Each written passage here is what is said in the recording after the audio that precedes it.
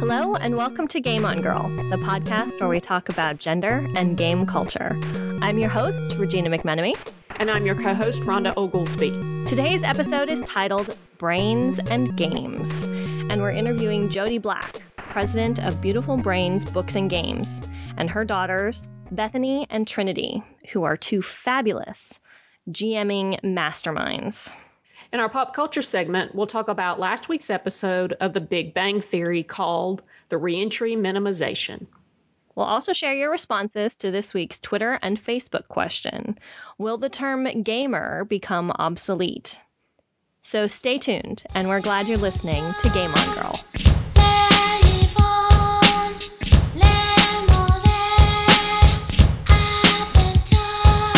This week, for our pop culture segment, we talk about The Big Bang Theory. Our favorite nerdy show has done it again. In the re-entry minimization, we see two of the show's couples, Penny and Leonard, and Sheldon and Amy, on game night. They decide to split up, boys versus girls, and play Pictionary. As faithful watchers might expect, the game doesn't go well for the guys. Even with Sheldon's opening comment, I suppose any team that doesn't have me on it is at a disadvantage. So, Rhonda, how do you think Sheldon and Leonard's brains held up? Did they help or hurt them in this episode? I mean, it's an interesting question, but I guess you could say that to a certain degree it hurt them, mainly because I don't think that they have a cultural or social language. Right.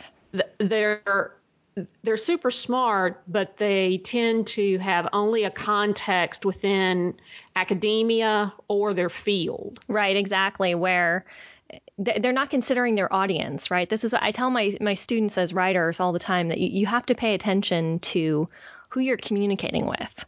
So, Sheldon's guessing as they're playing Pictionary, all these like theoretical ideas and concepts, talking about cork when Leonard is drawing a cookie, Yeah. There's no way that in the Pictionary box it was, some big theoretical idea that needed to be communicated. Yeah. And in this situation, again, I think you see a side of Penny where she contextually is more well-rounded. Right. Which I think is just brilliant and really well done in the simplicity of how straightforward the stories end up being told. Yeah. At first it may seem like a contrast that Amy is playing well with Penny and she is, one of the super smart, one of the brainiacs people. Yeah. But what we've noticed in the show is that Sheldon shuts down anything outside of himself. Right. Amy is extremely open to being connected with Penny. Exactly. And spends a whole lot of time with Penny and whatever her interests are. And so her context is actually evolving. Right. And her skill set is evolving. If you think about the first episode that we saw Amy Farrah Fowler in, which was the end of the third season, and they met for coffee, and you just see her in the very last scene of that episode, in the very end, the season finale. Yeah. They're meeting for coffee, and she's very awkwardly handling the situation, very stiff in her body language. Like when she goes to meet Sheldon, like how she's holding herself is very stiff. She's very formal in how she sort of holds his hand, how she shakes his hand and things like that. And when they're standing at the counter to get their hot chocolate or whatever it is that they're going to drink at the coffee shop, she kind of does this little glance up at him, but that's the only indication you get that she's more socially engaged in this than he is, because he'd been totally, set up on this date by the other guys. Amy is looking where Sheldon never looks. Right. And she's open, he said, to the interactions and to the building of friendships and social connections. Well, like you said, the game doesn't go well for the guys. They lose Pictionary, and then Sheldon. I just have to point out that in the last drawing, Sheldon's drawing and Leonard's guessing, and Penny's just sitting there, and Amy is very concerned with the fact that Penny isn't drawing yet. Remember? And I love that. She's like, oh, we got time. Because this is really fun. You know, she's really enjoying watching them struggle to understand each other. Yeah. Yeah. Anyway, exactly. And which is interesting because that's the way she spends most of her time with them. Exactly. She's usually the one who's in the situation struggling to understand the context of what they're discussing. Well, the guys do lose at Pictionary, but then Sheldon's complaint is that Pictionary is not a true test of intelligence and skill. Exactly. But Penny and Amy are all game for it's like, okay, whatever, what do you want to play? And so they start debating about what games to play, and they argue about what's fair and what's not fair. And what I'm curious about is what do you see represented here from that point on in the guys trying to find a game to win and then picking games to play together? What do you see represented in sportsmanship? Well, I see a little bit of priority placed on winning. Right. I think the guys are it's not entirely good-natured either. I was going to say it's mostly good-natured, but it's not. They're irritated with the fact that they haven't won a game. Right. Right, at the end of the night, at least. And so the first thing that Sheldon does is suggest a game that doesn't exist and totally plays to his and Leonard's strengths. Right. Based on physics questions. Right, exactly. What it was, Physics Fiesta, answering physics questions in Spanish. Yeah, and that's what I thought was interesting too, because it's not an unusual process to go through when actually you're getting together with a group, learning the game for the first time, because he mentions Physics Fiesta, right, and they eliminate that, and then Penny suggests darts, right, and they eliminate that because they believe Penny has an advantage there. Right. And so they go through this series, but then they finally come across some games. But then again, like you said, the priority is on trying to find something the guys will win. Right. They're trying to skew it in their favor. And the interesting thing about the games that follow after Pictionary, in Pictionary, as they're playing Pictionary, everybody is on a level playing field. Yeah. You know, everybody's playing the same. Penny and Amy are guessing, are drawing and guessing. Leonard and Sheldon are drawing and guessing. Everybody's doing exactly the same thing, but it's not working. You know, the communication isn't working. Right. Between Sheldon and Leonard. Like they're just not communicating with each other, which, you know, if you watch the episode, as I'm hoping many of you have, it's hilarious to watch them not being able to communicate. But they're all doing it the same way. Now, when they create, none of the other games that they play or things that they do in the rest of the episode are sort of quote unquote traditional games. No. Right? They make up the rest of the games. Now, when they decide to play Where's Waldo, right? But they have Amy and Leonard both take their glasses off and play Where's Waldo. Yeah. So they have to search without being able to see. So it puts both of them at a disadvantage to begin with. Yeah. Do we think, are we going to speculate on whether or not that was intended to give Leonard a foot up? Like, are they designing the games trying to make it so that are Leonard and Sheldon trying to win the games by creating these kind of crazy situations that they plan? Yeah, I think, no, I think at that point, the guys are just desperate to agree to just about anything because the Where's Waldo game is a child's game. Right. And so they have to raise the bar on it, taking off their glasses to make it something worth playing. And so after that, I mean, they put their foreheads on lightsabers and spin around until they're dizzy. And then do math. I mean, I can just see the behind the scenes struggle. It's like, well, you know, that's not fair. Why can't we include some math? And then coming to an agreement just so the guys can find something that they can win at. Right. Like, and then my favorite of them, I love the end. I love the pie eating contest at the end. Because it's just, you know, the silliness of it. But I love the wrestling contest. Oh, my goodness.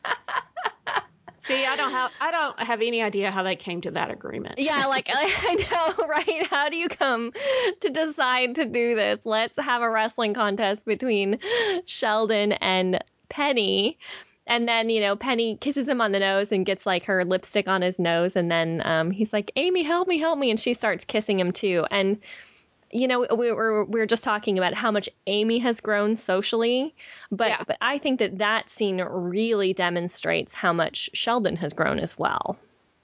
Yeah, which is very hard to see. It is. It is really hard to see.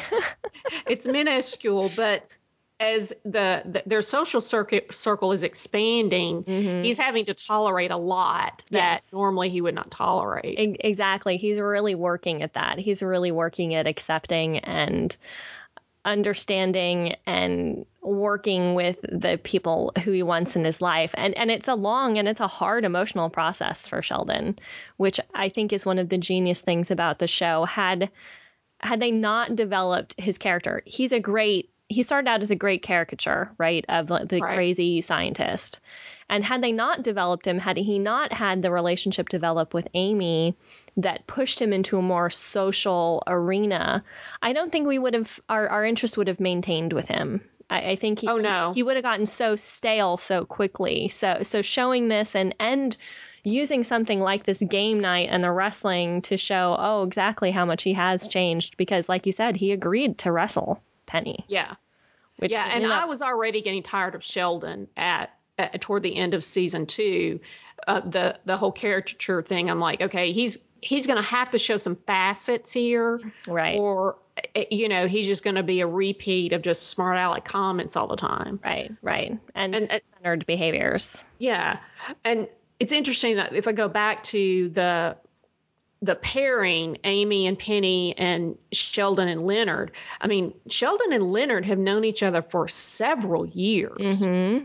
And Penny and Amy have not, yet they've developed a social language, but Sheldon and Leonard have not. Right, exactly, which confounds the theory that I had that I talked about in a recent episode where I said, catchphrase was easier for people who knew each other and knew each other really well. Maybe what that really is, or what, this is sort of demonstrating, is it's really easy for people who quickly learn how to communicate with each other. Or games are easier for people who learn how to communicate with each other or put a priority on that. Yeah, Sheldon doesn't put a priority on knowing Leonard. Mm-hmm. Sheldon's priority is Leonard knowing Sheldon. Exactly. Oh, beautifully said. And that really does sort of define their relationship and the reason why Sheldon is so frustrating to have as a friend. Yeah. Or to attempt to have as a friend, because he's not interested in other people's lives or engaging in those ways. He just wants everything to serve him and to serve his sort of greater expectations or whatnot. So it does make him a difficult kind of character to be friends with. If you have any observations about the Big Bang Theory, or you want to make a comment on sportsmanship and gaming, we'd love to hear it. You can leave your comments on our blog at GameOnGirl.com. Coming up, we talk to Jody Black, president of Beautiful Brains Games.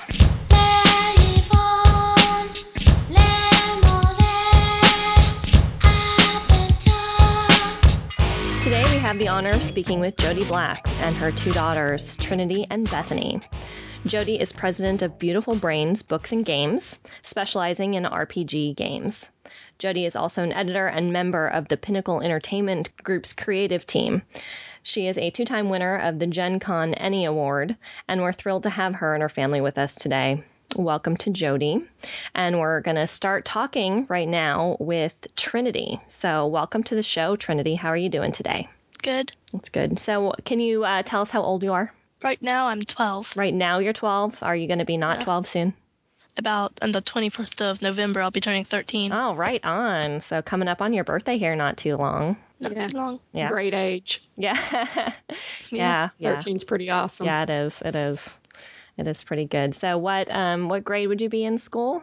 Right now I'm in 7th In grade. 7th grade. Okay, and I'm on the West Coast, so I know schools are a little different. Are you in like a junior high or middle school or I'm in middle school? I'm in middle school. Okay. My 2nd year in middle school. Okay, great. Excellent. Yeah, see, I was still in elementary school in 6th grade. Middle school was 7th and 8th grade for us, so things are a little different. Our middle school starts at 6th grade and goes to 8th grade and that. Cool. Great. So tell us a little bit about your experiences gaming and what you like to do. I started gaming with the RPG Fairy's Tale when I was about 8 years old, I think. My dad first introduced that to us because he knew that both Bethany and I would like it. And after he ran that game, I put together my own game and ran it about maybe a few days afterward. Oh, And they all liked it. nice. That was the one living on their family with the one with the electric crocodiles and disintegrating boat and stuff. Cool. That's fantastic. Throughout the last few years, I've been gaming at a few cons and stuff, running my first game at Mace when I was 9. And that. Wow. I've always liked playing in my dad's games and the Savage Worlds and I've even played a little bit of Pathfinder and stuff around too. Nice. So you have a lot of experience with tabletop RPGs. I mean, if you're running your own at 9, that's pretty awesome. Yeah. Yeah. So, what was it about that first game that appealed to you so much? What was it you liked so much about it?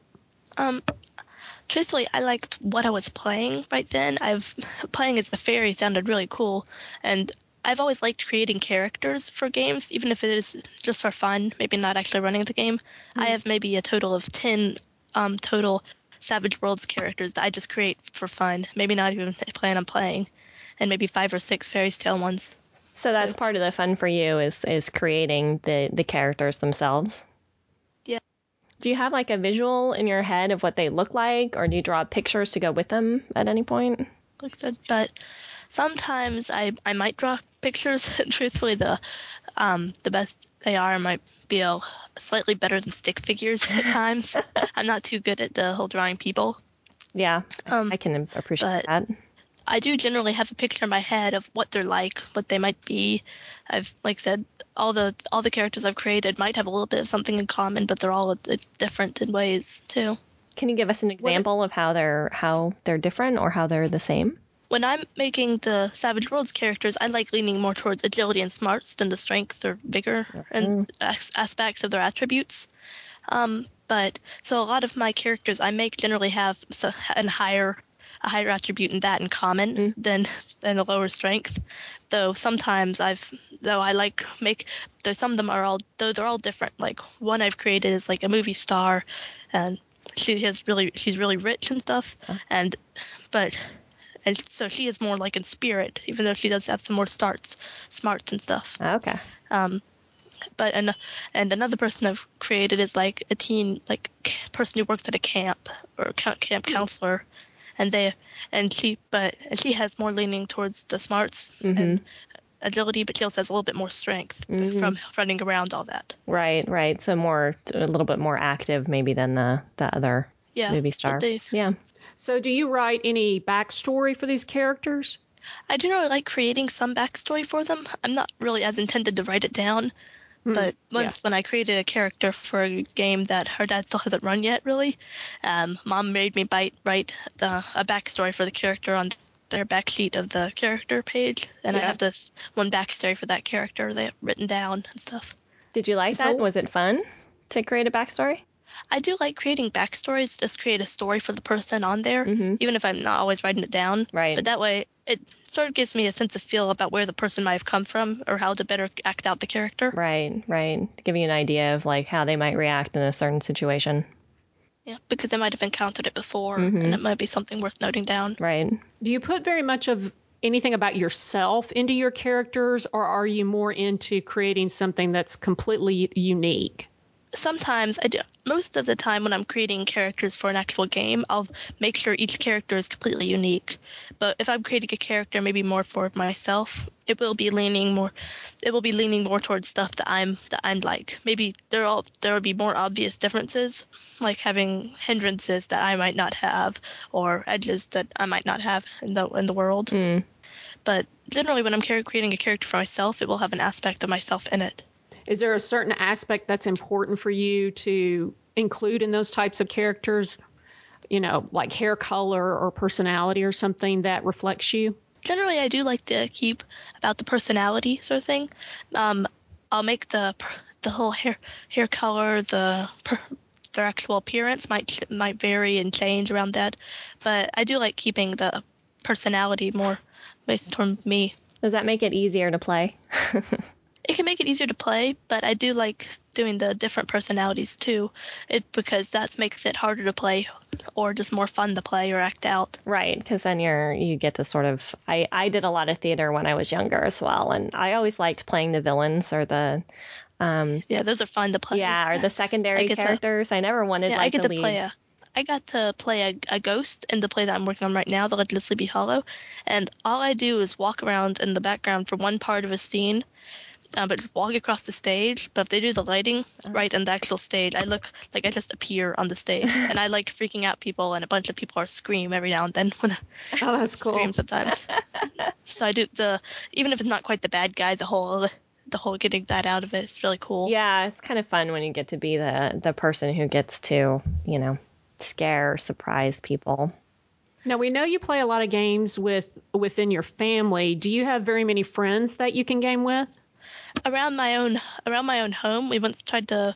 We have a game club that we just started up at our school actually, and we haven't actually gotten to play as many games in it because it just started up this year. But when we actually get to doing it, we've brought a bunch of board games and card games, a bunch of other things, and we'll probably get to doing the role-playing games along the year. Mm-hmm. But out of my own friends around there, I definitely have some friends that game, but most of them I see at conventions, and not all of them live in my neighborhood. There's some friends near the cons, and those ones I do like gaming with. They have they're good friends but around my own neighborhood there aren't quite as many ones I've had. What about the number of girls your age that are interested in gaming? Do you find quite a few other girls, or is it mostly boys? In the gaming club we just started, there's actually more. It's about equal too, but there's definitely a slight more amount of boys than girls in the club. And what do you see at the cons that way? Is it pretty even? At the cons, a lot of the people that I'm friends with are girls I usually play with. And I once brought my Girl Scout troop to a convention. Oh, that's cool. To play out there. Yeah. And they all started in the one and my mom's friend Erica's Ponyville horror game that she ran, and we all played different characters in that game. And they stopped selling cookies that they were selling, and they just put down the cookies and went and joined the game. And our Girl Scout troop started gaming around there with us. Man, that's pretty big if you can put down a Girl Scout cookie to play a game, boy. Yeah. Yeah. Yes, especially if they're Thin Mints. Yeah, those are my favorite. Yeah, me too. We just have this entire box of them. By big box, I mean not the little box, but the big box they put all the little boxes in. Right. And it's in our fridge, our freezer, and it's like storing them up so we can eat them until the next season comes around. Right. See, you're never without them. That's pretty smart. Yes. And dangerous.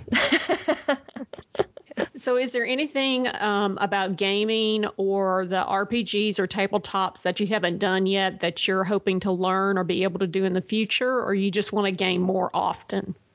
Gaming more often would definitely be fun, but really, I've always wanted to sort of try out or at least learn more about LARPing in that, because the whole acting thing is definitely a big part that I like doing, and combining them both together sounds really cool for me. Yeah. Both gaming and acting. Yeah, definitely. Have you ever done any costuming with your game characters? Once when I actually did run a Fairy's Tale game at a convention Scarab in South Carolina, I brought a bunch of fairy wings, and we bought them and we brought them to the game, and I handed them out to that. That was actually the one convention where I had a lot more than the people I had planned for want to jump in my game and play it, because they had a really good kids track, and all the kids were there, and they just let's jump in this game, and I'm like, I don't have enough characters for this. I just create a few up on the spot there. Cool. Oh, that's good. So that kind of incorporating a little bit of improv in there too, if you're making up characters on the spot.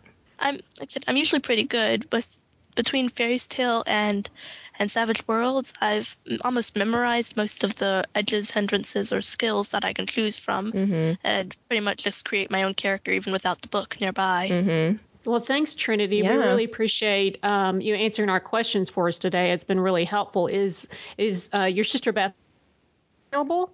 Yeah, let me put her on. Great. Thank Thank you. you. Okay, hello. Hello, Bethany. How are you doing Hi, today? Bethany. I'm good. How about you guys? We're doing good. Thanks. Thanks for coming on the show to talk with us. Oh, it's wonderful. Not if every day you get to do something like this with somebody. Yeah. Well, we get to do it more often than most people do, so we're pretty thankful for that. It's pretty cool. Yeah, it's lots of fun. So, can you tell us how old you are, Bethany? Well, I am 11 right now. Okay, right now. When's your birthday? August 18th, August. 2000. Well, if you're acting about like the day I was actually born, 2001.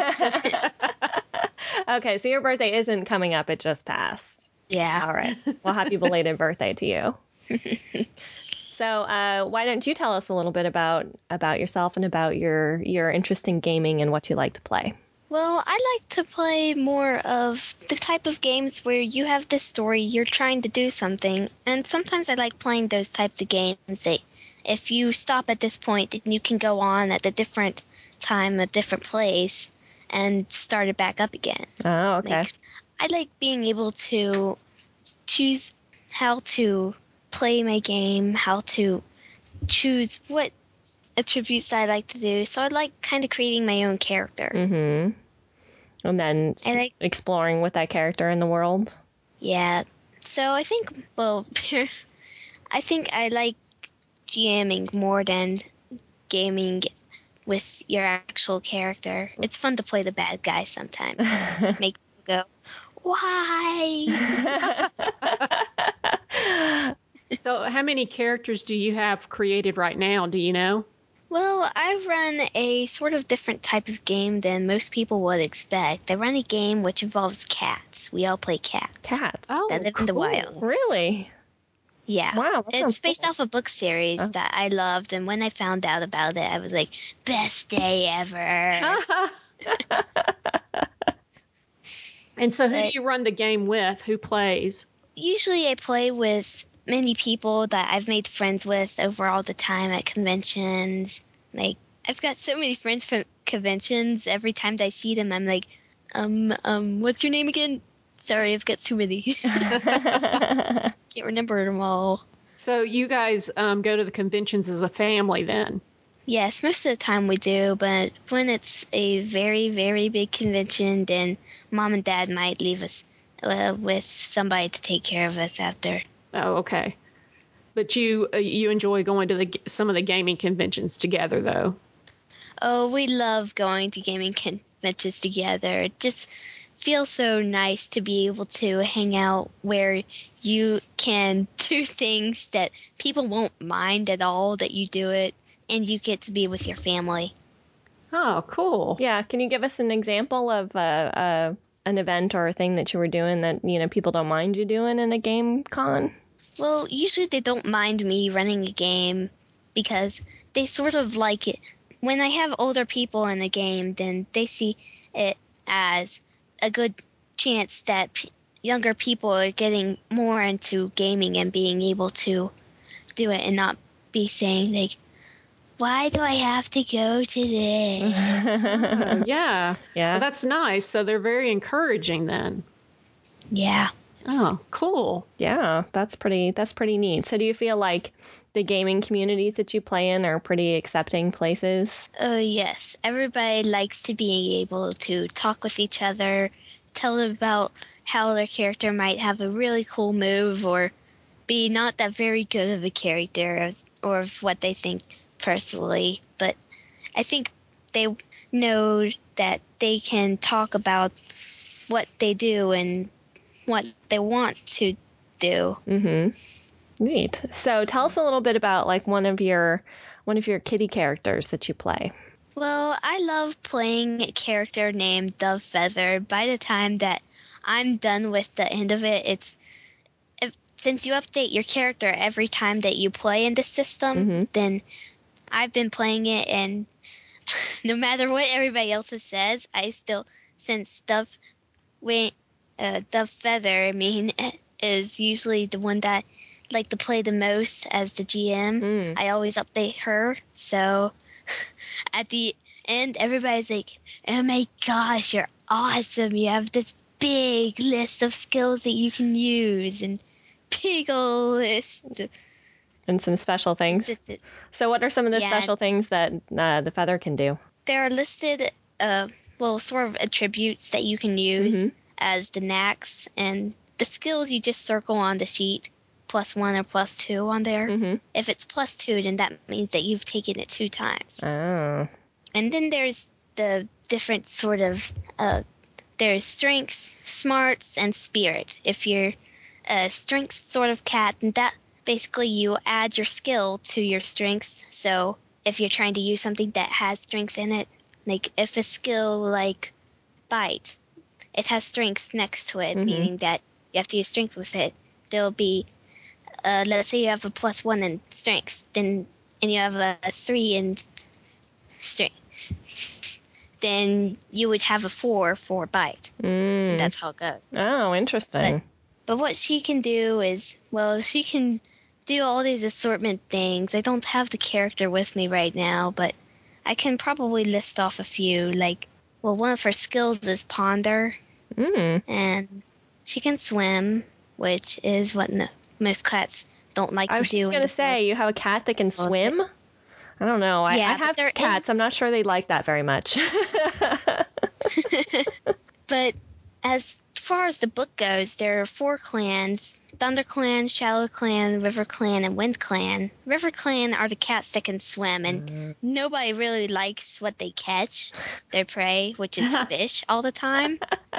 So somebody breaks the warrior code and goes and takes and hunts a fish on their territory, and the patrol comes by and says, "Well, if you caught it, then you must be able to eat it." They're kind of like, we don't really want to eat it. And then you wonder why they even hunted it in the first place. Right. That's pretty funny. What's your favorite part about creating a new character? I mean, do you like creating and picking out their skills? Do you like thinking about what they look like? Yeah, because it specifically says on the front of the character sheet, it's blank on the back. It says that you can draw your cat on the back of the side, so I love to keep in mind about what they would look like and try to draw as best as I can on the back side what I think what they would look like. Have you drawn a picture of Feather yet? Yes, I have. I have drawn multiple pictures of her on the back, and some people pitch in and they like to draw pictures too with her, but most of the time I keep this one sort of picture that kind of stands out with all the others. It's kind of big, and that's what people can use to base off it if they wanted to draw a picture. Neat. And what does she look like? Like, what kind of markings does she have? Well, she has like a white chest, and she's gray all over except for that. So she's kind of simple for a cat. Yeah. Still pretty though. I like gray cats. I like black cats. One of my good friends had a black cat named Lucky. And what they call house cats, they call them kitty pets. I like that very much. They all live in the forest, so they call themselves warriors. Warriors in training are called apprentices, and if they are still in the nursery, then they're called kids, And if they become a deputy, then they go. And if the leader dies, then they become the leader, adding star to the end of their name. Like one of the examples in the books is Firestar. So you sort of you level up and you have other sort of attributes that you get extra points or things for as well. Yeah, I think by now my cat's an elder. Elders are the ones that live in the elder's den, and everybody catches food for them and bring them to them. Nice. Well, Bethany, if somebody who had never gamed before and they were totally brand new to it, and they were to come up to you and say, "Well, what is a gamer? What kind of people game, or what would you call someone who games?"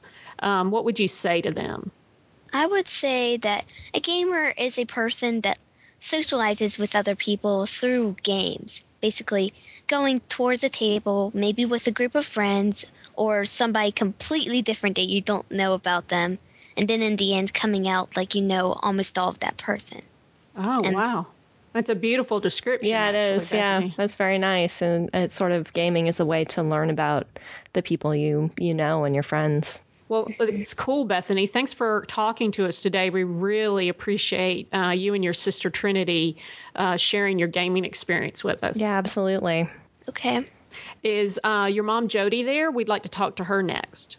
Yeah, sure. Just wait for a second. Okay. Thank you. Thanks. Regina? Yes.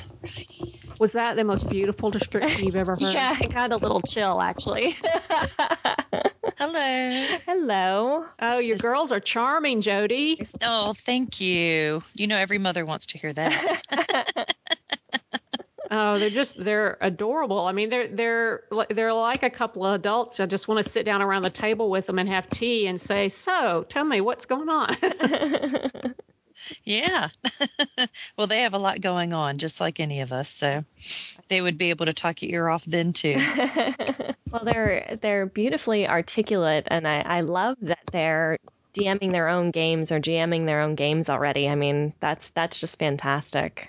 Yeah, that was something that, sometimes because we've been so involved, I feel like some people think we might have pushed them to do that, and that is not the case. I mean, they really and honestly did want to run their games at a convention, and when Trinity ran her first game when she was 9, well, then, boy howdy, Bethany was going to run hers while she was still 9. Cool. Yep. So they offer to run a game for every convention we go to. Nice. That's really fantastic. Well, we gave just a really real brief bio on you when we introduced the show when Trinity was online, and you've just got a really exciting history. But why don't you just give us a quick background on your gaming history? Oh, how did I get into gaming, you mean? Yeah. Okay, well, first of all, I am a natural blonde, and so I did not realize that the Dungeons and Dragons cartoon of the 80s was about a game. I just really liked the cartoon. And it took me until college to find out that that was actually a game that people played. I was very active in religious life at my college, and I was president of the Lutheran Student Movement. And all of the other guys in my group would talk about their game sessions, and it just sounded so cool about what their characters were doing. So I begged them to let me play. And they were like, you're a girl. I'm like, well, so. So finally, for one fall break, they let me play. They handed me the elf character because, well, if you're going to be a girl, you have to be an elf, Right. obviously. Well, at least they didn't hand you like some sort of skimpy chainmail armor to wear, No, these guys probably respected me too much for that, That's or good. feared me. But Yeah, a little bit of both, maybe. maybe. But I mean, we just had so much fun. I mean, it was nonstop gaming that entire weekend. I mean, I would game till 5 o'clock in the morning, then go back to my dorm room and sleep for 4 hours, get up, go work a shift at, the Blockbuster music store that I was working at, and then go straight back into gaming. So Oh, she was hooked fast. Yeah, I was take any time just at all. totally fast. Yeah. And then after that, I was telling one of my sorority sisters how much fun I'd had playing the game, D&D. I think it was 3.5. Maybe it was the one before that. I can't remember which. And she was like, oh, you're a gamer? Well, you need to come try our GURPS game. And I'm like, GURPS? What's that? Generic universal role playing system. And they were a much more mature group. It was my sorority sister who got me into it, and she ended up being one of my lifelong, friends for gaming, and it was a group of, a couple of other people there that that live in the area but didn't go to the college. So, and they're still the people that we game with like almost all the time. Well, that's a long-standing community. Yeah, it is. That's nice. I love stories I love hearing stories like that where the gaming's managed to keep people together, because I think that's one of the greatest strengths that gaming has. It really does. There was a time when we tried to quit gaming for a while and get together to do other things, but we still talked about gaming. So we said, why don't we just go back and let's just go back into gaming again, because that's what we love to do the most. It really does create not just an event where people can come together, but it does give you something to talk about, common shared experiences. You can take a group of people. I've often done this at different parties, because I usually have, different sets of groups of friends or people that I know. You throw a deck of cards at somebody, even, a set of dice, and all of a sudden you have a community event going on, so it sort of naturally brings people together, which is fantastic. Mm-hmm. I'm always surprised by how, people would never consider themselves gamers, but they are. Like, for example, I also sing with a local professional chorus, the Hickory Choral Society. We have a concert this Sunday, actually. So, it's just a crazy weekend for us, like usual. But this group, they have so much fun together doing just the craziest things. When we have our retreat, we have a theme party. Everybody goes all out with the costumes. They act in character. I mean, these people, they love games and they love trying new things together like that. And I'm like, yep, you're all gamers. Yeah. No wonder I love you all. Yeah. So, given the personality of that group, then why is it that you would call them gamers? So, if I were to say, how do you define a gamer? How would they fall into that definition? Well, I think that what sets them apart and of course, I don't think it applies to all 120 of them, but, kind of like if you're a fun person, you just enjoy doing new things. If somebody, like you're talking about, throw a deck of cards out there. I did an icebreaker this past retreat that was based on a new game that's coming out, and I can't remember the name of it, but it'll be a board game released around Christmas, and it's about bursting into song, at an instant. And I kind of adapted that for our icebreaker, and they all jumped on it. They said that was probably one of the best icebreakers they've had in, 15 years. And it's so easy and so straightforward that. Yeah, I mean, it was, I just basically took the concept of the game from what I saw online and just adapted it for a quick little 15-minute competition between the basses, sopranos, altos, and tenors. Right. Yeah. Those altos, they killed us.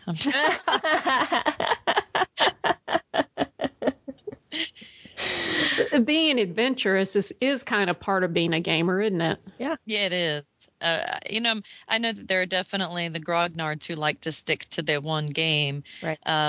But I think in general, most gamers want to try new aspects of their personality or try on something that's not them, just for the fun of it. And it all goes back into that fun, that love of trying something new. Right. This sort of experimentation with, self-identity and other identity, and how can I play with this, and how can I incorporate some of myself? Some of what your girls were saying as they were talking about their characters. Yeah. Well, we talk about that sometimes because when they have to GM the bully situation, I think that it helps them understand any kind of a bully situation that they might run into at school. Right. I've never heard of them having any problems, but it couldn't hurt. Right. Well, I talked about that when I was writing as well, that gaming becomes that safe space where you can try out different approaches to problem solving that you can then try in different other places in your life. A few people that I talked to mentioned how, like, running a guild on an MMO was a good test out for, like, management skills that they ended up using in the workplace as well. So. Oh, I can definitely see that. Would you like to hear another character story as how it applies to the workplace? Sure, absolutely. That'd be fantastic. Yeah. Okay. So one of my favorite characters that we ran a campaign with for like 5 years, something like that. So I really got to know this character. She was a warrior, something that I am not. I'm not strong. I'm not tough. I'm not going to wade in there with, my two axes and, and intimidate people or anything like that. But there was at one time I was working the front desk of a hospital, and a person came in who had obviously been drinking, who was very belligerent, and he was demanding to go up to see somebody else, And me personally, I cannot stand conflict. I run from it as much as I can, but I kind of drew on the mantle of that character, and I stood my ground, and I told him to get out or I call the police. And he did. He just left. And then later, as I'm shaking and sitting down, and the other people at the front desk are like, "I can't believe you did that." And I said, "I can't believe I did that either." But I'm really glad that I did. And I could not have done that if I hadn't had the experience of trying it out in game. Fantastic. Wow. That's a great story. Yeah. And I say that sometimes with, with friends when they're going through difficult times. I'm like, you have to pull up your inner goddess, or your inner warrior, who's going to give you that strength to do the different things you need to do. And that's a great example of, directly mapping it from one place to another. Well, you're involved in a whole lot of stuff now, Jody. You've got Beautiful Brains, books and games, and you do a lot of editing and RPG testing and stuff like that. How did you make the transition from your game playing days to it basically being your business? Oh, I feel like things happen for a reason, and things just kind of take on a life of their own. So I was a contract grant writer. I worked on preparing grants for nonprofits, and I was known to be somewhat of a grammar Nazi.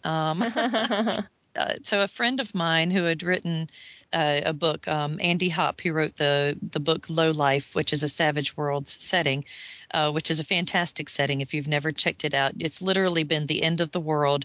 There are no more humans. All that are left are cockroaches, worms, Twinkies, aliens, you name it, but you're playing the lowest of the life on that planet. It's just hilarious.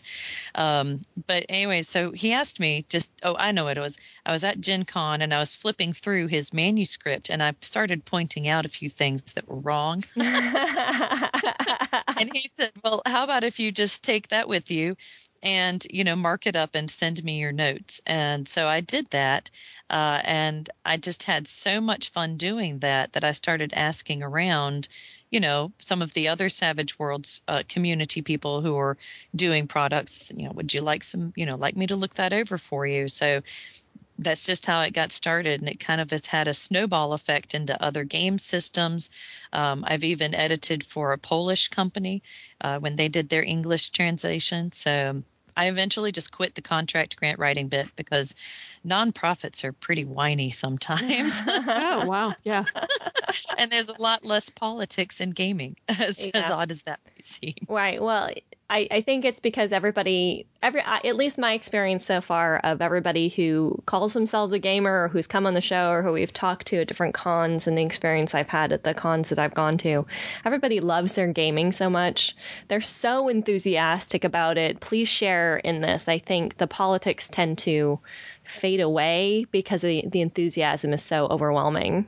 They do, and it's not just politics; it's religion too. Mm-hmm. I think it's any of those barriers that would normally divide a society. If a person came and sat down at a gaming table with me and said that they were homosexual, I don't think that would make a person bat their eye at all, if anybody at the table. So whereas if you did that at a restaurant where I live here, that would and probably not go over well. There would be an uncomfortable silence afterwards. Right, and people would have difficulty accepting who that person was because of that. Yeah, and I live in a rural area of North Carolina, so it's just they don't come into contact with a lot of people of different, religions and sexual orientations and that kind of thing. Right, the kind of diversity. I live near Portland, Oregon, so we have a lot of not a lot. It's still a pretty homogenous area, but there's a little bit more diversity here than there have been in other rural places that I've lived to. So I can see how that would be different. If you were to try to develop a theory, Jody, about why the gaming community is so encouraging and so accepting, because if you were to look at the worlds and the mythos of these games, they involve extensive numbers of rules and fantasy religions and fantasy politics. But everybody in the room seems to be on the same page. And like you said, very accepting. You got any theory as to why it works in that room? Well, not that I've given it any thought before. So this is just coming off of the top of my head. But I think that what it all comes down to is that we're used to separating who a person is from these type of qualifying characteristics that might, be part of normal society. For example, if you're playing a character that worships one type of religious, fantasy mythology here, and they come across another character who worships something else, who cares, So why would it matter if you're sitting down at the table with somebody who's maybe not a Christian and somebody who is a Christian? It doesn't matter. We're there for the game, and I'm sitting here with you as a person. I'm not sitting here with you as your religious other. Right. Yeah. That's a good theory. Yeah, and the gaming allows a bridge, or a bridge isn't even the right metaphor, because I want something that is more sort of almost a tent or an umbrella for everybody to come together under, and like the campfire. Everybody goes to the campfire to hear the story or whatnot. It's the same thing for gaming. It gives you that thing that everybody is there working for. And if you're playing a collaborative game where everybody's working together for a goal, you all have to come together and look past or incorporate and accept who they are as they come to that game. Yeah, and you're not making not normally, you would not normally be making a judgment call about how that person plays their character based on their political orientation. Right. Yeah, unless it's, a game where that's part of what you're trying to incorporate. And then it's the politics, like you said, of the game or the world rather than who you're voting for. Yeah, it's distant because it's not real. Right, exactly. And it can be a metaphor for similar things that we do or similar issues that we have, but it's not that issue. Mm-hmm. Yeah. Well, one of the things that we definitely wanted to talk to you about today was your involvement with gaming with your kids. And both you and your husband do that. And you told me a couple of stories offline that were just really wonderful. Tell me about the gaming vacation you guys took. Oh, yes. Oh, how I want us to do that again. Okay, well, my husband's day job is in manufacturing, and so they have a tradition around here of being closed for the week of Christmas and the week of the 4th of July. They don't really get any other vacation days, but we know that for that week there are no obligations at work. Everything's closed. So we took off in our camper and went camping for a whole week. And since we were just going to be sitting in one place camping for the whole time, we decided that each of us would take one day out of the 7 days that we were there. We just took 4 days, and we would each run a game. So Trinity ran Fairy's Tale, Bethany ran her Warrior Cats adventure game, I ran a Savage World scenario from the setting Wonderland No More. We were all characters in Alice in Wonderland, basically. Awesome. And then my husband ran a game of Dragon Age. So it wasn't just different games, it was different settings, different game rules, different entirely. And we would go and do our hikes in the morning, and then we'd come back and game. It was too hot. 4th of July, it's too hot to do anything. So we would just sit around.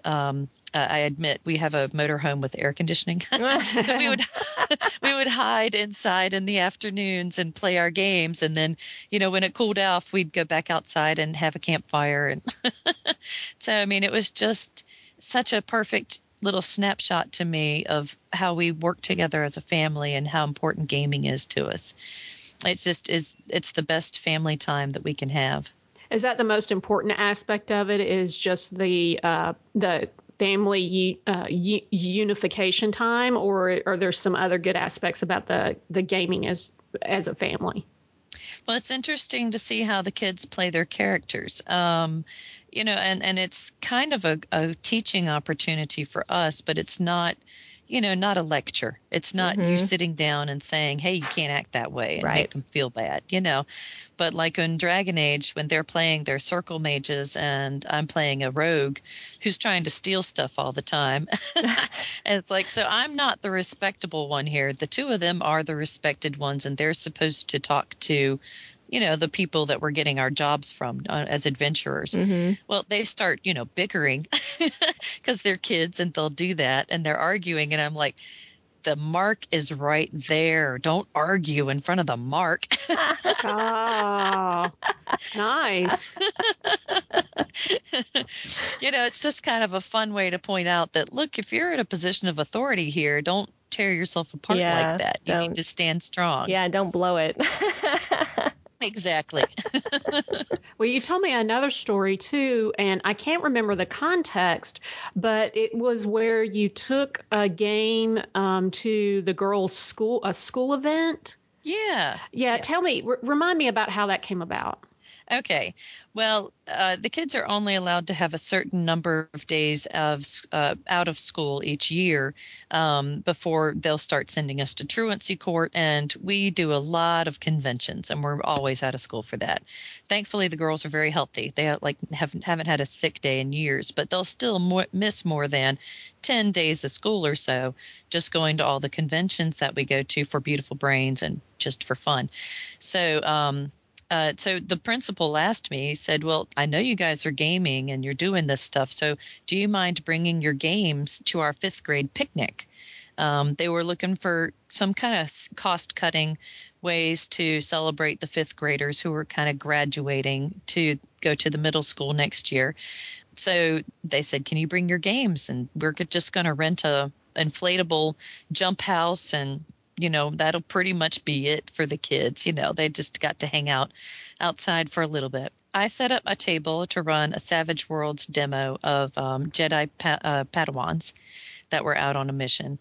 Trinity set up a table to run some demos of Fairy's Tale, and Bethany ran some demos of the Weird Cats adventure game.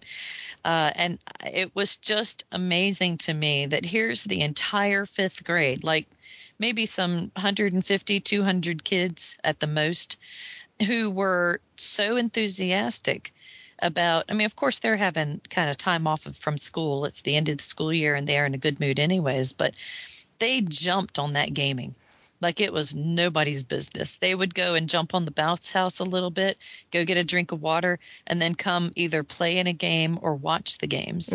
So I was not prepared for that much attention. I only had 8 players, and all 8 character sheets out, and they were all the same character, so I would know what die type they needed to roll next and that kind of thing. So they were hot seating where one kid would be playing the character. If they left to go get some water or go jump in the bounce house for 5 minutes, somebody else would step up and keep playing their character. Oh, wow. It was just amazing to me because we think of Savage Worlds as, I think it's great for kids, but it's a little bit crunchier than some of the systems that are out there expressly for children. But just the light bulbs that went on. For example, in Savage Worlds, you use cards for initiative, and you never have a tie that way, So and everybody knows when you're going. So when you lay the cards out there, that's how you can tell. Okay, that person's going next. We count down ace down to 2. Well, if you get the Joker, you get +2 to anything you're doing, +2 to hit, +2 to damage, and you can go whenever you want. So I laid down a Joker in front of this one boy, and I said, this is what you get. And I explained what that card does. And he goes, oh, so I can run and still, use my lightsaber, and I won't get that -2 for having run. And I'm like, yes, dude, we have 35-year-olds who can't figure that out as quickly as you. Oh, wow. It was just amazing to me how quickly they grasped, the rules of the game, the setting. Of course, they've all seen Star Wars, Right. they just really jumped into it. Yeah, they can sort of. And then we did. Us. Yeah, then we did basically the same thing for Bethany's year because the girls are back to back. So for 2 years in a row, we did the 5th grade picnic. And I don't know if they're going to ask us back this year now that I don't have any kids at the elementary school, but I'd be happy to go. It was just such a great experience. That's really neat. I think a lot of times people underestimate kids and when they're learning, especially when they're learning these systems that we think are so complicated, when they learn them young, I think it's a real strength for them. So I'm not surprised to hear they picked up so quickly on what they were doing and how to do it in the game. Yeah, and I mean, for example, Pathfinder, their beginner box. Oh, I just absolutely love that as here's a box, you can hand it to any kid who's 12 or older, basically. And if they're, advanced readers, hand it to them younger. Right. And they can open up that box and figure out how to play it. And not that was my experience growing up, but for a lot of people, they just got the Dungeons and Dragons box set and figured it out on their own. And so much of what kids are doing nowadays is so structured. They just don't have the time to do that. Right. But I feel like the Pathfinder Beginner Box does a really good job of getting kids to figure it out and be excited about doing that on their own. Right. I know Trinity was talking about Scarab, which is a convention in Columbia, South Carolina, that we enjoy going to every January. So I hope everybody will come that's listening. And we saw at that convention a group of 10 to 12-year-old girls, and Bethany was there too. So 8 years old to 12 years old girls opening up this box, running the adventure out of the box, using the pre-made characters. And then they had to quit their game because their table was spoken for at the next game slot. So they had to quit. And not like an hour or two later, one of the other girls came up and said, "Ooh, hey guys, grab your characters. I know where we're going next. I'm GMing the next session." That's fantastic. I'm just like, wow, really? And yes, this is all girls. There were no boys at that table. Nice. Yeah. Oh, wow. Well, that's the other thing, like you're talking about how people will often not call themselves gamers, and, we're maybe underestimating the abilities kids have to jump in and learn a game. I think that definitely happens a lot with women gamers. Oh, they're girls and they're interested in all this fantasy stuff. Yes, they are. Yeah, so you saw a pretty even interest with the 5th grader game when you took the games between the girls and the boys. Oh yes, I didn't see any difference. There was no discrimination of, well, girls don't want to play this game. No, it was, and I think it helped that it was, me, a woman, running the game, and both of my daughters were also running games. Right. I think maybe if there had been only boys out there, if my husband and some boys had been out there running games, maybe there would have been a stigma about it. But no, I didn't see any. Yeah. The last time we talked, you said something about being an advocate for trying to get kids involved in gaming. Yes. Can you tell me a little more about that? Yeah, at every convention that we go to, we put ourselves out there as doing a panel on getting children into gaming.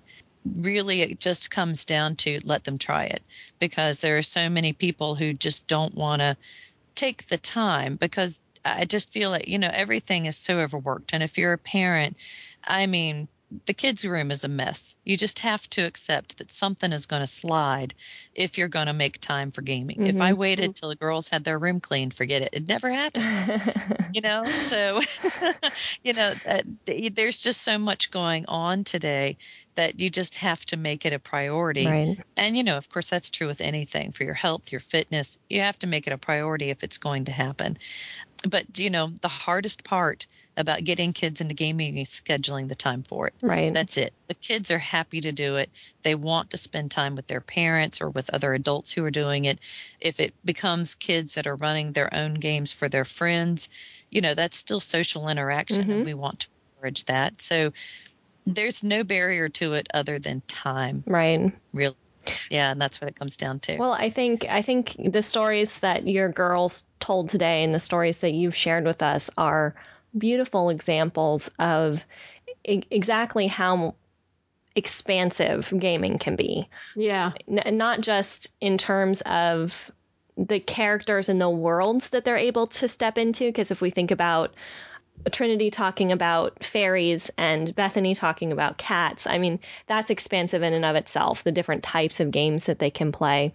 But they're creating their own characters, they're running their own games, they're learning how to interact with people, and it's very social and very powerfully social in getting groups of people together in those things. So I think these are great examples of all of that, all of the good that can come from this.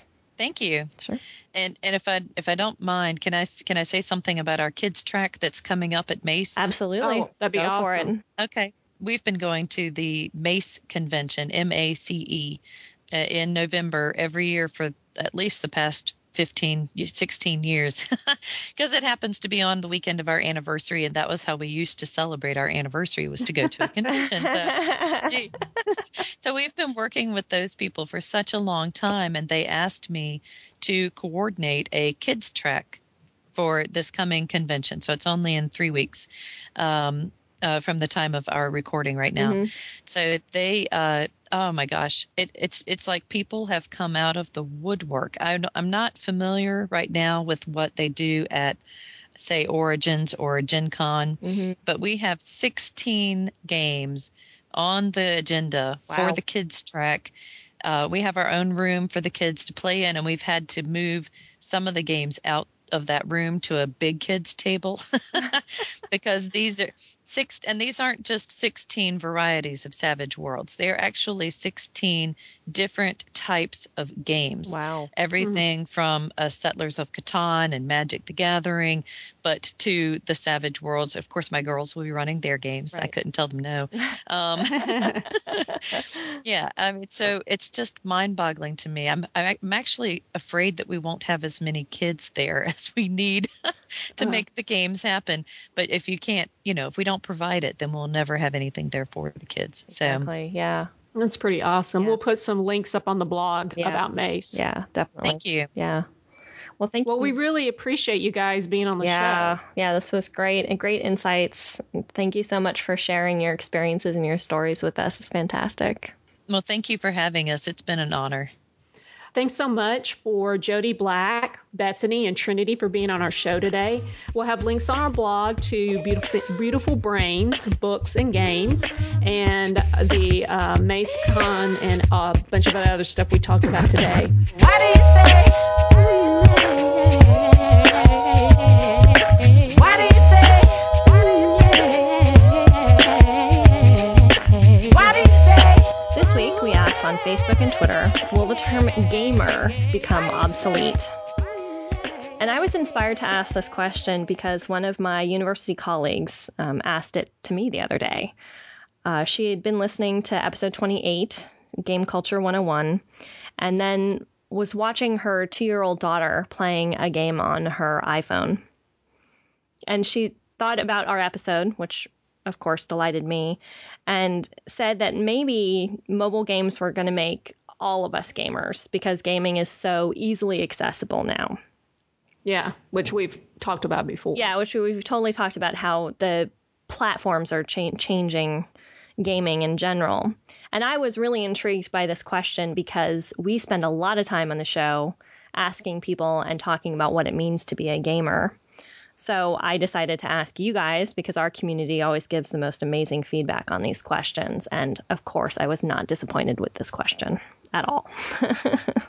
No, it opened up a whole lot of thinking, which is what I like about the question. Me too. On Twitter, at @ABHorseandCat says the term will not become obsolete. Quote, I believe all people and a fair number of animals are gamers and to a greater extent. We make up games almost instinctively. I'd go as far to say it's part of our problem-solving survival mechanism. If there's nothing to solve, create a game. Now, Regina, is this something that we've pointed out before? Right. Gaming is a tried and true learning tool. Absolutely. But if everyone is a gamer, aren't there distinctions in some way, a gaming culture language that we still need to maintain? Absolutely. I think the culture will still remain. I think this actually ties a little bit to the discussions we're seeing on the web now about the prevalence of geek culture And if we want to reference back to, my internet hero, Felicia Day, talking about in the last Guild song, I'm the One Who's Cool. Right. It's changing. The definitions of what's cool are malleable and changeable and move, and language moves. And gamer is one of those terms that's going to be changing, just as much with the platforms as with who's playing. The reason why it's significant to our conversations here is because of something that Jessica Marizan brought up in her episode, where she said, these are people who self-define themselves as gamers.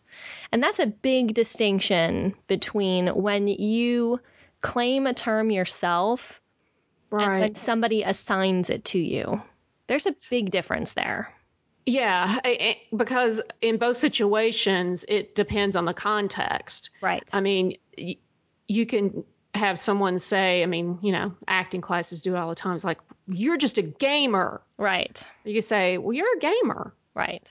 And depending on what you hear, or how often you hear it, or what context you hear it in, you could say, we've even talked to people who have said, well, I don't say it out loud. I don't tell, people I'm a gamer. Right. Or you get other people who are extremely proud of it. Exactly. Who wear it as a mantle, who are very proud and who write dissertations about it because they love it so much. Yeah. Right? We know a few people like that. We know a few people like that now, so it's not just me. But it does make a difference. It's the same thing when I talked in the dissertation, and I've talked on the website, many years ago now, when I was first sort of struggling with the terms for the dissertation. Yes, we're game on girl. There's something about using the term girl or gamer girl or something like that that's more okay when you say it yourself, when you're self-defining, as when somebody says, oh, you're such a girl, or calls you girl as a dismissive term, hey girl, just like hey boy is the same thing. Yeah. When someone else uses it, it changes the meaning. So I think there will probably always be people who call themselves gamers. But that wasn't really her question necessarily. Her question was, are we going to all become gamers, like in one way or another, because it's so much more accessible for us? One of the other Twitter responses, Furious Buddha at Kofi Jamal, brings it back to the definition of gamer. Right. They say, I believe if you play games, you're a gamer. The days of if you play XYZ, then you're a gamer are over. Partly because there are so many more ways and more types to play. It's just not the old boys club anymore. And I agree with this. Yes. But as we've seen on the show, people who play Bejeweled, who play Words with Friends, everybody being a gamer, don't consider themselves gamers. And what's really interesting, and I'll link to this on the site, but one of our other commenters on the Facebook page who we're going to share feedback from, Fulfa Noofpod, sent me a link this morning about a whole series of ads that Nintendo has right now for the DS with some pretty, famous younger women celebrities like, oh God, I'm blanking, Gabrielle from the Olympics. I can't think of her last name right now. Yeah, I know who you're talking about. And the tagline in those ads is, I'm not a gamer. On my DS, I'm insert a descriptor here. A designer, an artist, and other, another thing other than I'm a gamer. Oh, that's fascinating. Isn't it though? So they're basing a whole ad campaign on defining the people who play on a DS against sort of our standard stereotype definition of a gamer, which I have kind of an issue with. Yeah, and I mean, it brings up one of the other thoughts I was having about this question in the fact that marketing and innovation in gaming, and especially marketing, is really going to drive the terminology. Right. Like how we're changing. Yeah, because it wasn't that long ago that people had no clue what apps were. Exactly. And we're totally confused and, befuddled at the concept of, using an app on a phone or on your computer or anything like that. It was a completely different thing. And now it's just a totally common culture. There's an app for that. Yeah, let's go ahead and let me read that quote. Okay. And Fulfanopod, is that right? Uh, I'm terrible at I should leave all the English to you. that would be that is my interpretation as well. Fulfa Nofpod, yeah. Okay. All apologies always come as a disclaimer from Rhonda on this show. Yeah, go ahead and send your complaints, but it's just a blanket apology. They say, there will always be the digital gamer, and there will always be a certain number of people who will never fully embrace or understand the digital medium. Cards, dice, games of chance have been around long enough to break the boundaries. If video games still exist 300 years, I expect they will do the same, but it's not around the corner. Now, what is it about this that you like? Because I had a couple of issues with some of her observations, or his observations. I like the idea of the continuation of gaming and of acknowledging that gaming is something that's not necessarily new, which is a theme that something that we sort of go back to and talk about. It's very ageless. Yeah, it's very ageless, and the acknowledgement that digital games are new and may not continue. I mean, as much as we love our video games, there's nothing to say that in the future it's going to become completely obsolete. I laugh when I watch Star Trek: The Next Generation, and I think about the fact that we're watching them on TV, and yet they don't have TV in that world anymore. Right? Yeah, that's true. That's that, and so I would kind of compare it to that. 300 years is a long time, and we're talking about gaming's been around for 30, 40 years. So, digital gaming's been around for 30 or 40 years. And in 30 or 40 years ago, it was a very small number of people who had access to it. So I like the idea that there is a continuation of gaming, and like Horson's cat said, it's an instinct. It's just part of human nature, essentially. Yeah. That we game, that we want to play, that it's a way we engage. We can tie that back to our pop culture segment as well.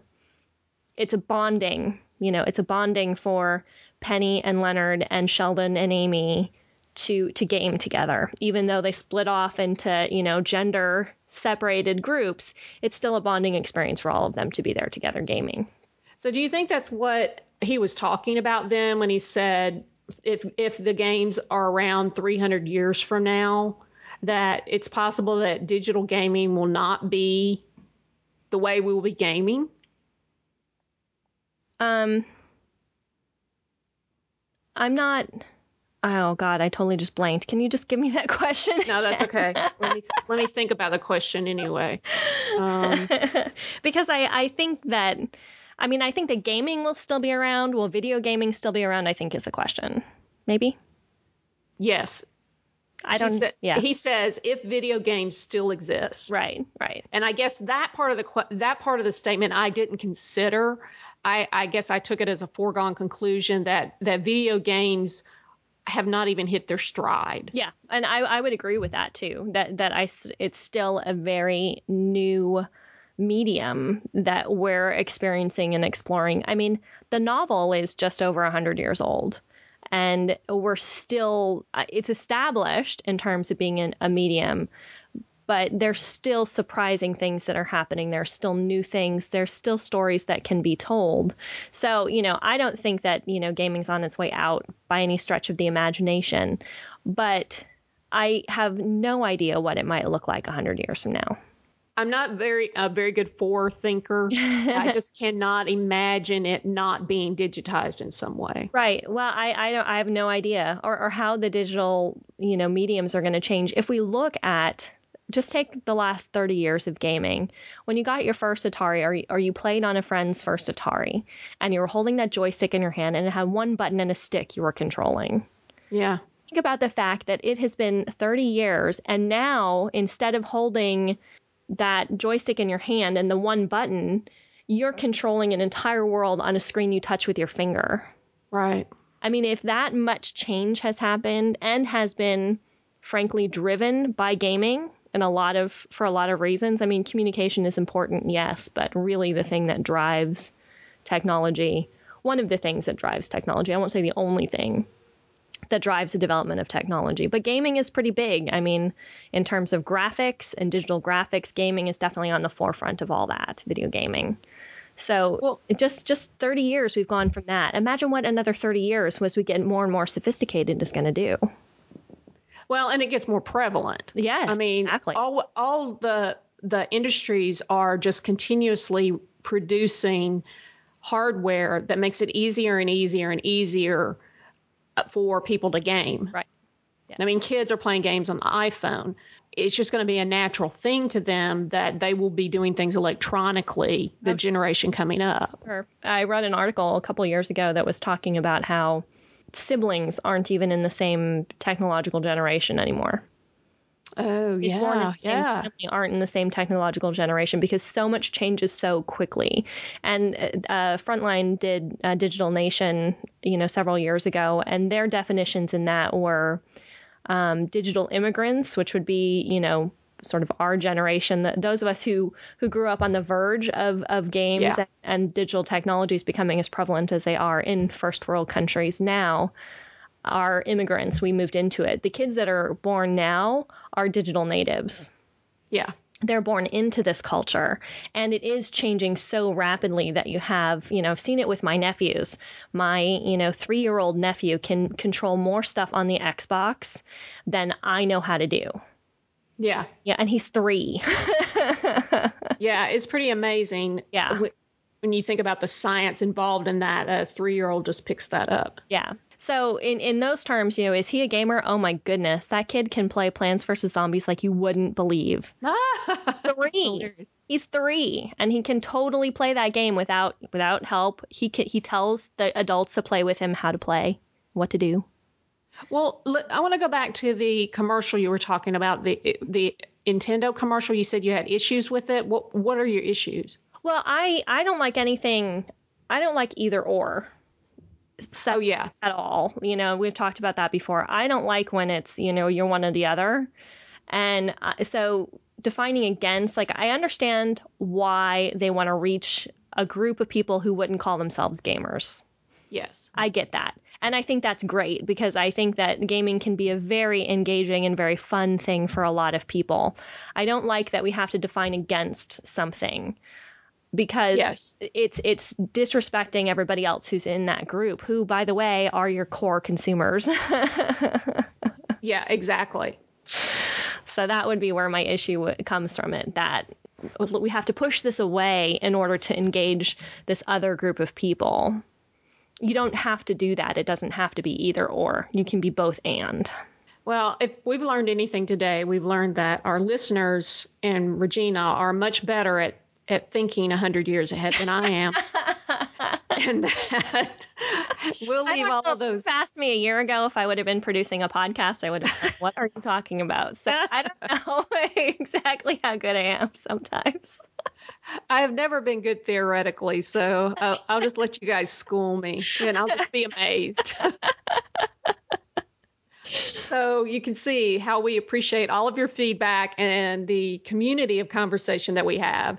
Anytime we talk on Twitter about our Twitter question, we use the hashtag GOGchat. You've been listening to Game On Girl. I'm the co-host, Rhonda Oglesby. You can follow me on Twitter at Room, that's RHOOM, or you can read my tech blog at droolonthefrog.com. And I'm your host, Regina McMenemy, or Doc Liz with 2 Z's, as I'm known on Twitter. Very, very many thanks to Jody Black and her fabulous daughters, Bethany and Trinity, for joining us on the show today. We really had a fabulous time talking to them, and I'm a little intimidated now because if I ever do want to DM a game, I feel like the bar has been set yeah, no kidding, sky high by these kids, seriously. So please make sure to go and check out beautifulbrains.com, or Beautiful Brains books and games. Yes, correct. Yes.com, and check out their site and check out all the exciting stuff they have going on. Some fantastic stuff for you guys there. Game On Girl is available on iTunes and Stitcher streaming. These links, along with references made in the show, can be found on our website, gameongirl.com. And you can leave comments and leave us feedback there as well. This podcast is edited with Audacity, and the theme song Good Day by Triple Fox is used under Creative Commons Attribution License. Thanks for listening, and until next time, game on!